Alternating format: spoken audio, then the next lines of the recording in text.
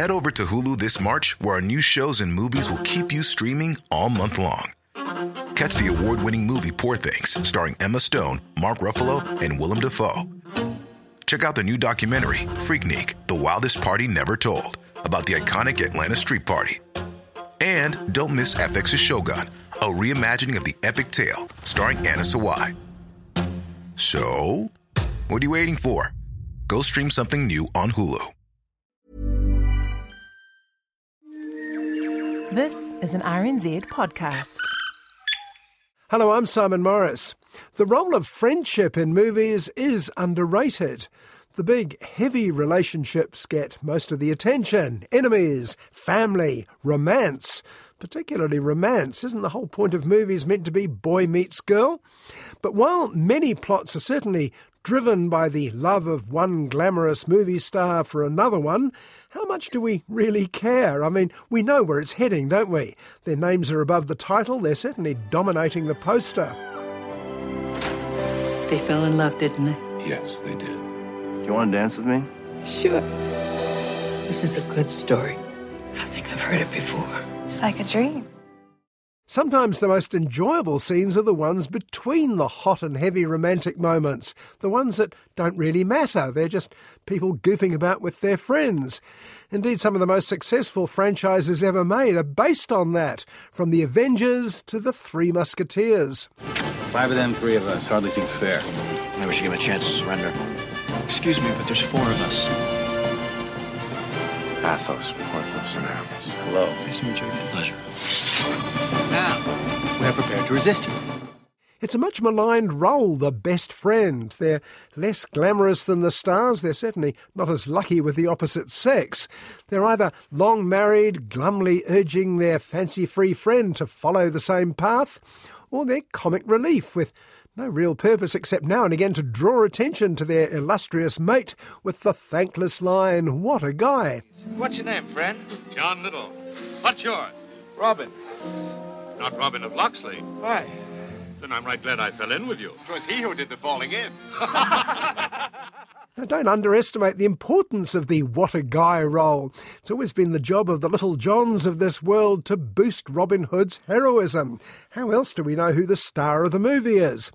And the same goes for all those noble heroines. Would we care so much about Pride and Prejudice's Lizzie Bennet, for instance, if the mousy Charlotte Lucas hadn't put in all that initial spade work? What on earth have you done to poor Mr. Darcy? I have no idea. I do not have the talent of conversing easily with people I have never met before. Perhaps you should practice. May I have the next dance, Miss Elizabeth? It would be most inconvenient since I've sworn to loathe him for all eternity.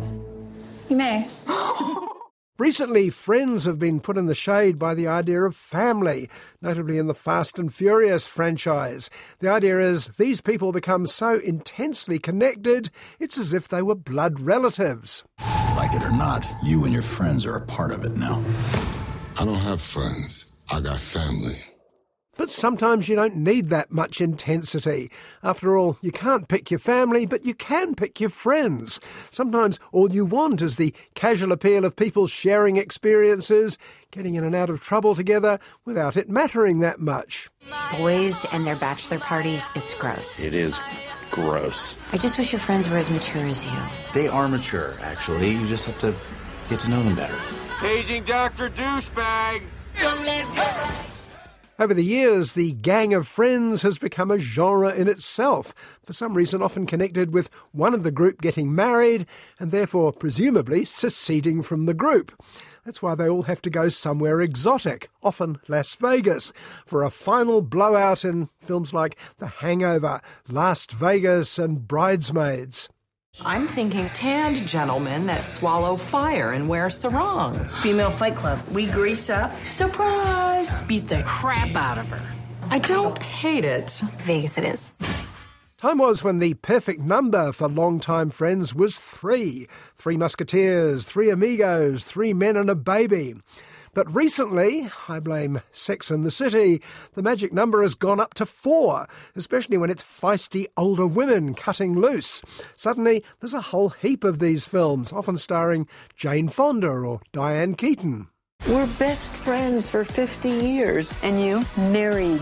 marriage, my solo act, is finally coming to a close. You're the bravest person I know. The only question is, how will we mess this all up? I can't wait to find out. After appearing together in book club, they split up into the recent 80 for Brady, Jane, and the upcoming Maybe I Do, Diane. Well, it's admirable that so many of these legacy movie stars are still so busy. And after so many strong, demanding roles, I don't think anyone begrudges them a few that allow them to take it easy. Let's go to the Super Bowl. The Super Bowl is no place for 4 old women. This could be Tom's last one. He's almost 40. That's like 80 in people years. Yeah, we're 80 in people years. Pity about the poor audiences, of course, but that's hardly Jane and Diane's problem. They're back together in Book Club 2, by the way, cleverly subtitled The Next Chapter. And while there's absolutely no justification for a sequel, apart from money, there wasn't much reason for the first one either, apart from money. Well, another film about friendship has rather more noble intentions. Hey, arrête de faire ça, tu nous entends, t'es cocotte ou quoi? Alors, à 3, tu cours et tu pars en courant. Capitaine, 3, 2, 1, go! A Belgian film called Close has been nominated for awards all over the world, including the Oscars this year. It's about friendship at its most intense. 2 13-year-old boys' first year at high school. But first, a film from a filmmaker with more friends than most, Texas indie hero Robert Rodriguez. Why else would star Ben Affleck take such a big drop in salary to be in the film Hypnotic?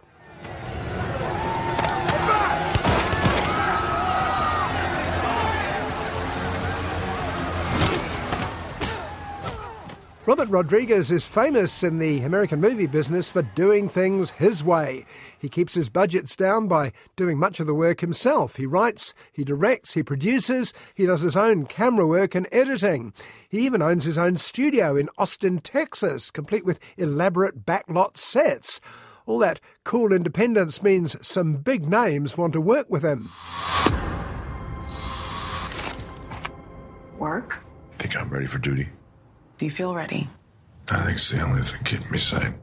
Ben Affleck is just the latest of a long line of Rodriguez buddies over the years, ranging from Quentin Tarantino and Antonio Banderas to George Clooney and Johnny Depp.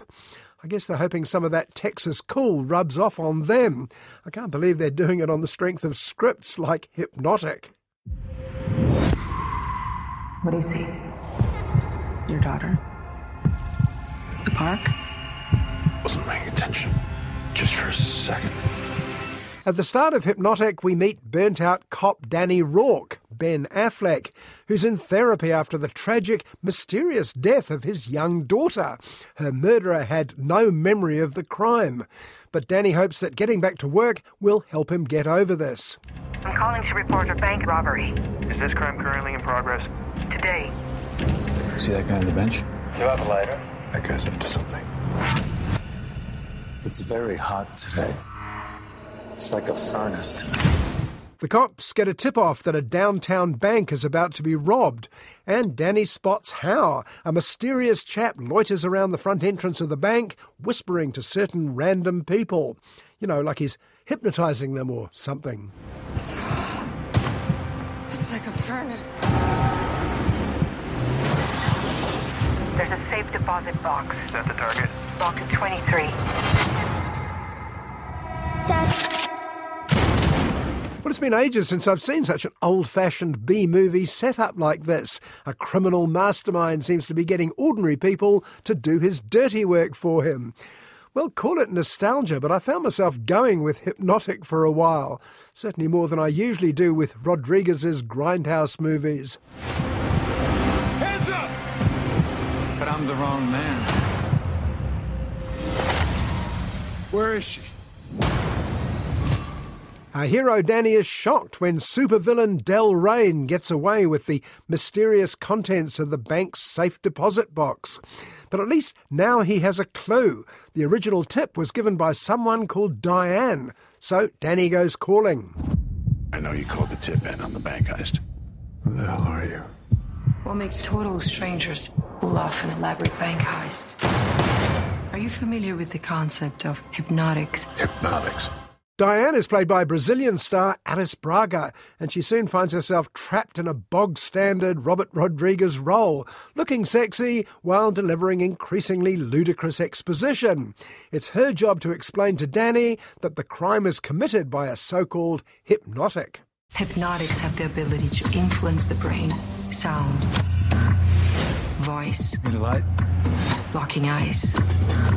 Hypnotics use them to make you see a version of the world that doesn't exist. In neo-noir thrillers, the temptation is always to favour intricate plots over strong character. And that's pretty much what happens here. If Rodriguez had simply stayed with our hero chasing the villainous Del Rain, falling for the enigmatic Diane along the way, all might have been okay. Like telepathy? Telepaths just read the mind. Hypnotics reshape its reality. The guy at the bank. You said he spoke 4 words to a woman in undressed. Because she was in on it. No. Those were cues. But Rodriguez wanted to make something less pedestrian. What is this, a 1960 Roger Corman movie or something? So he starts to add increasingly complex twists and turns, like a low-rent Christopher Nolan film. How is it that you know so much about these hypnotics? Because I am one. Half an hour in, the first reaction sets in, what the hell? To be replaced shortly afterwards with, oh, for heaven's sake. The plot switches and reverses, and then suddenly, well, frankly, you don't need to know what happens next. I have to know everything. Why me? Why my daughter? You don't know who you're dealing with. The frustrating thing about Rodriguez's films, from El Mariachi and From Dusk to Dawn to the ultra-violent Sin City, is he's technically very gifted, particularly when you consider how low he keeps his budgets. His camera work, his editing, the music, even the acting are usually pretty sharp, I suppose, but it's all in the service of something stupid. Stop. I said stop where you are. Stop!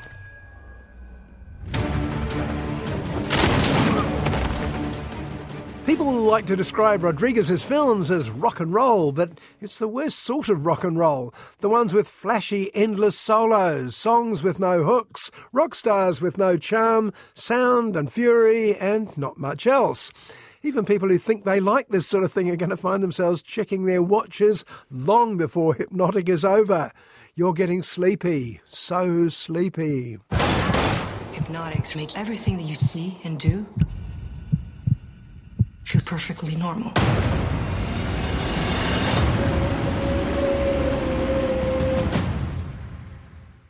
There's been a late run of quiet little art films in our cinemas, often from last year's international film festivals. The most recent, Close, is a film from Belgium that picked up the Grand Prix at Cannes last year and then was nominated for an Oscar for Best International Film. It opens on 2 13-year-old boys, Remy and Leo, playing happily out in the countryside. Ils sont derrière, cours! Voilà, toi. Je vais dormir chez Rémi ce soir. Tu reviens chez nous un jour? Peut-être. They're not just friends, they're best friends. They're inseparable this year. In fact, Leo hangs out more with Remy's family than he does with his own. And this is their last day of freedom before they start high school. Well, they flop on the grass with Remy's bohemian mother between them and wonder what the year will offer. Ouvrez les fenêtres, les garçons. T'es prêt? Remy is quiet and artistic. He actually plays oboe in a children's orchestra. Hyperactive Leo has no idea what he wants yet. Perhaps he can manage Remy's career as a world-famous freelance oboe player travelling the world.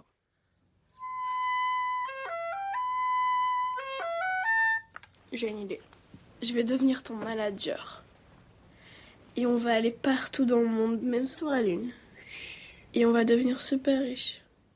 Their first day at high school is made easier by the fact they're in the same class. And their easy, intimate friendship is noticed by their classmates, And finally, someone asks the question, are you two together? Nudge, nudge, wink, wink. Hallo iedereen, welkom in het eerste middelbaar. Est-ce que je peux poser une question? Est-ce que vous êtes ensemble? Non, on n'est pas en couple. Je pense qu'ils sont meilleurs amis plus. Oui, on est plus, mais genre même quasiment frères, c'est pas... Voilà. Peut-être que vous assumez pas. And at this moment, everything changes, for Leo at any rate. He's a boy who's always keen to be part of the group as well as Remy's mate. And for the first time he starts to think how other people may see their friendship. Is it just friendship? Alors, t'es dans la même classe que Rémi? Well, described baldly like this, the film Close seems more brutal and obvious, I won't say woke, than it is. It's essentially a film about friendship rather than the usual coming-of-age story. It's that moment before you realise you have to come of age, when the most important and least complicated relationship you have in life is with your best friend, before you care what anyone else thinks of it. En vrai, c'est beau. T'es prêt?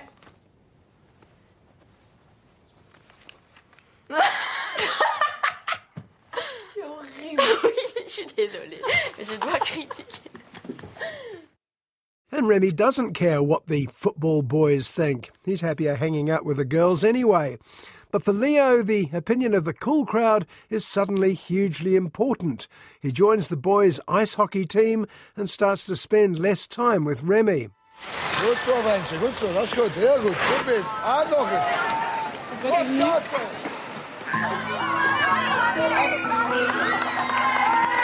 Vas-y, on accélère. Hurt and bewildered, Remy can't understand what's happening with Leo, why he's distancing himself from his best friend. Leo tells him nothing's changed, he's just busy, he's got new interests. But when Remy comes along to watch Leo practice with the team, Leo snubs him. Non, tu m'attends toujours, mais là tu me laisses. Tu vas chez Rémi ce soir? Non. Quoi? Well, the marvellous thing about Close is how carefully writer-director Lucas Dant tells his simple, at times heartbreaking story. Dant made his name with Girl, the story of a trans girl's dream of becoming a ballet dancer. Close taps into his own childhood memories, and the performances he gets from the two boys are, at times, uncannily accurate. Harry, Rémi. Il est pas là. Léo!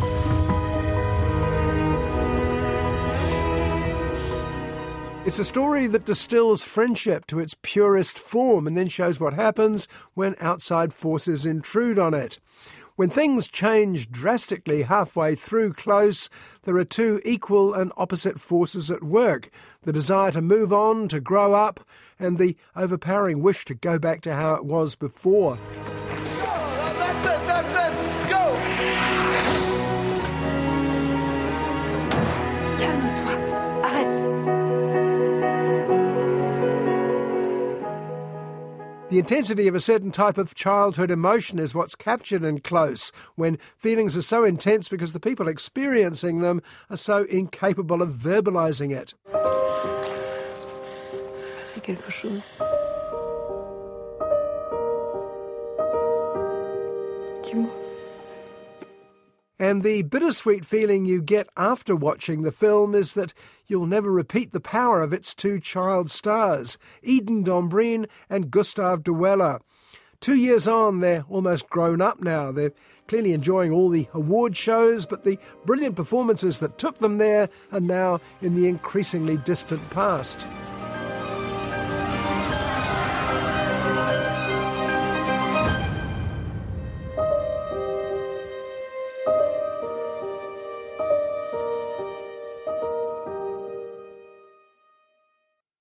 A week ago saw a Hollywood four-hander featuring veteran women stars, 80 for Brady. Now, hot on its heels comes the very similar Book Club 2, the sequel to a 2018 romantic comedy that Wild Horses notably failed to drag me along to see. We're four smart, successful women. I don't need a man. What is the point? Who still has any interest? Ladies, I am not going to let us become those people who stop living before they stop living. Jane Fonda as the frisky one, Candice Bergen as the grumpy one, Mary Steenburgen as the long-time married one, and Diane Keaton as the recently widowed one. They're members of a book club that gets a shake-up when Jane brings in, wait for it, 50 Shades of Grey. I think that might have been what decided me to give it a miss. I would like to introduce you to Christian Grey. Oh, no. We started this book club to stimulate our minds. From what I hear, this book is quite stimulating.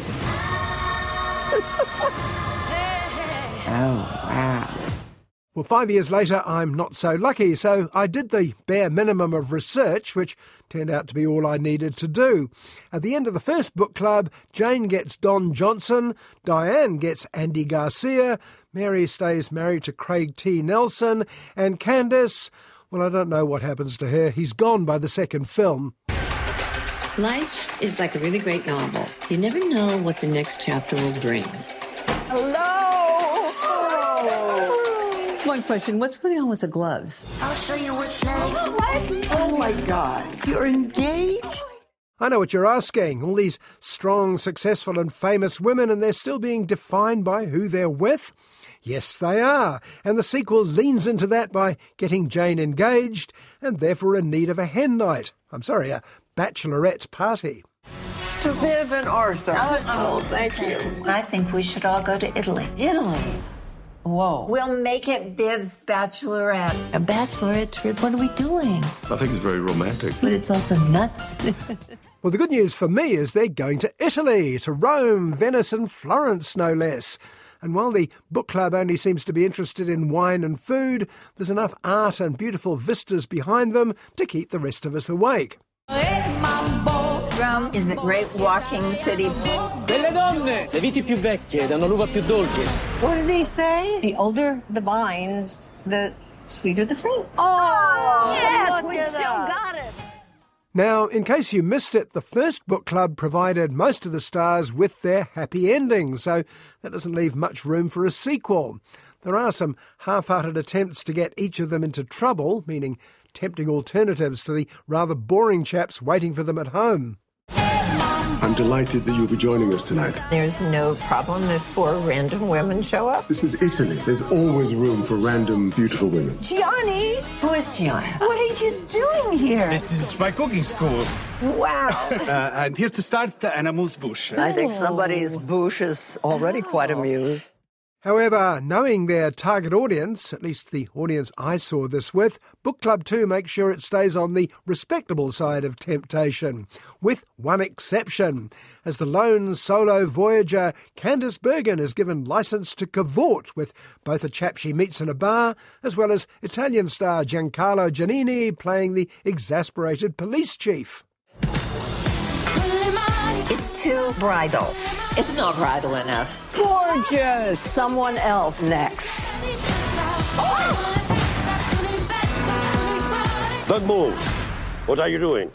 That would be me. Now, it's customary when reviewing movies like this to throw one's hands in the air and wonder why actors of this stature, 13 Oscar nominations between them and 4 wins, in fact, should stoop to making something like Book Club 2, the next chapter. But I understand completely. This is a bachelorette party. You know what that means? We go see naked men. What's the protocol here? Where do I stuff the dollar bills? It's nice to be wanted after all, and Jane, Candice, Mary and Diane obviously enjoyed working with each other.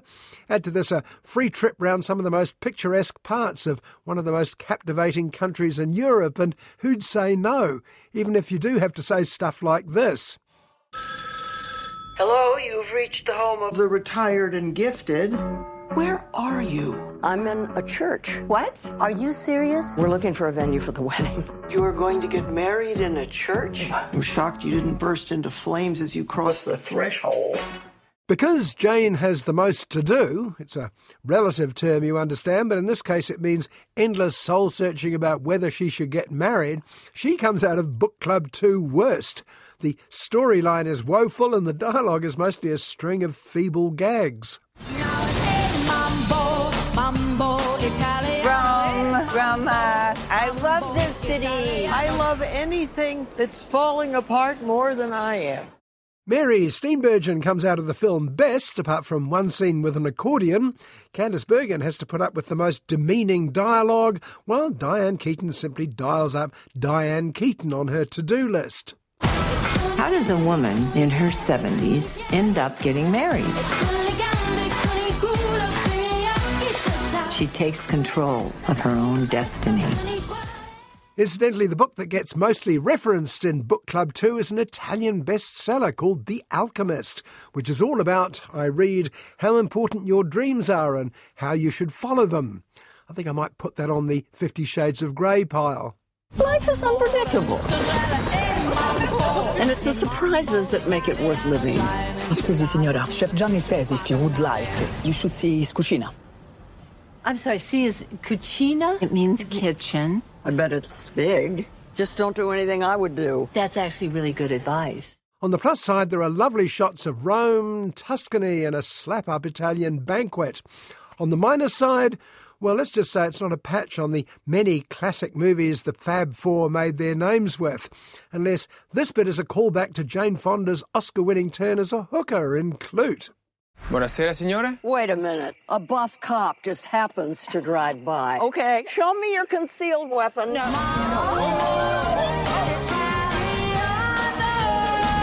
I do think he missed his calling.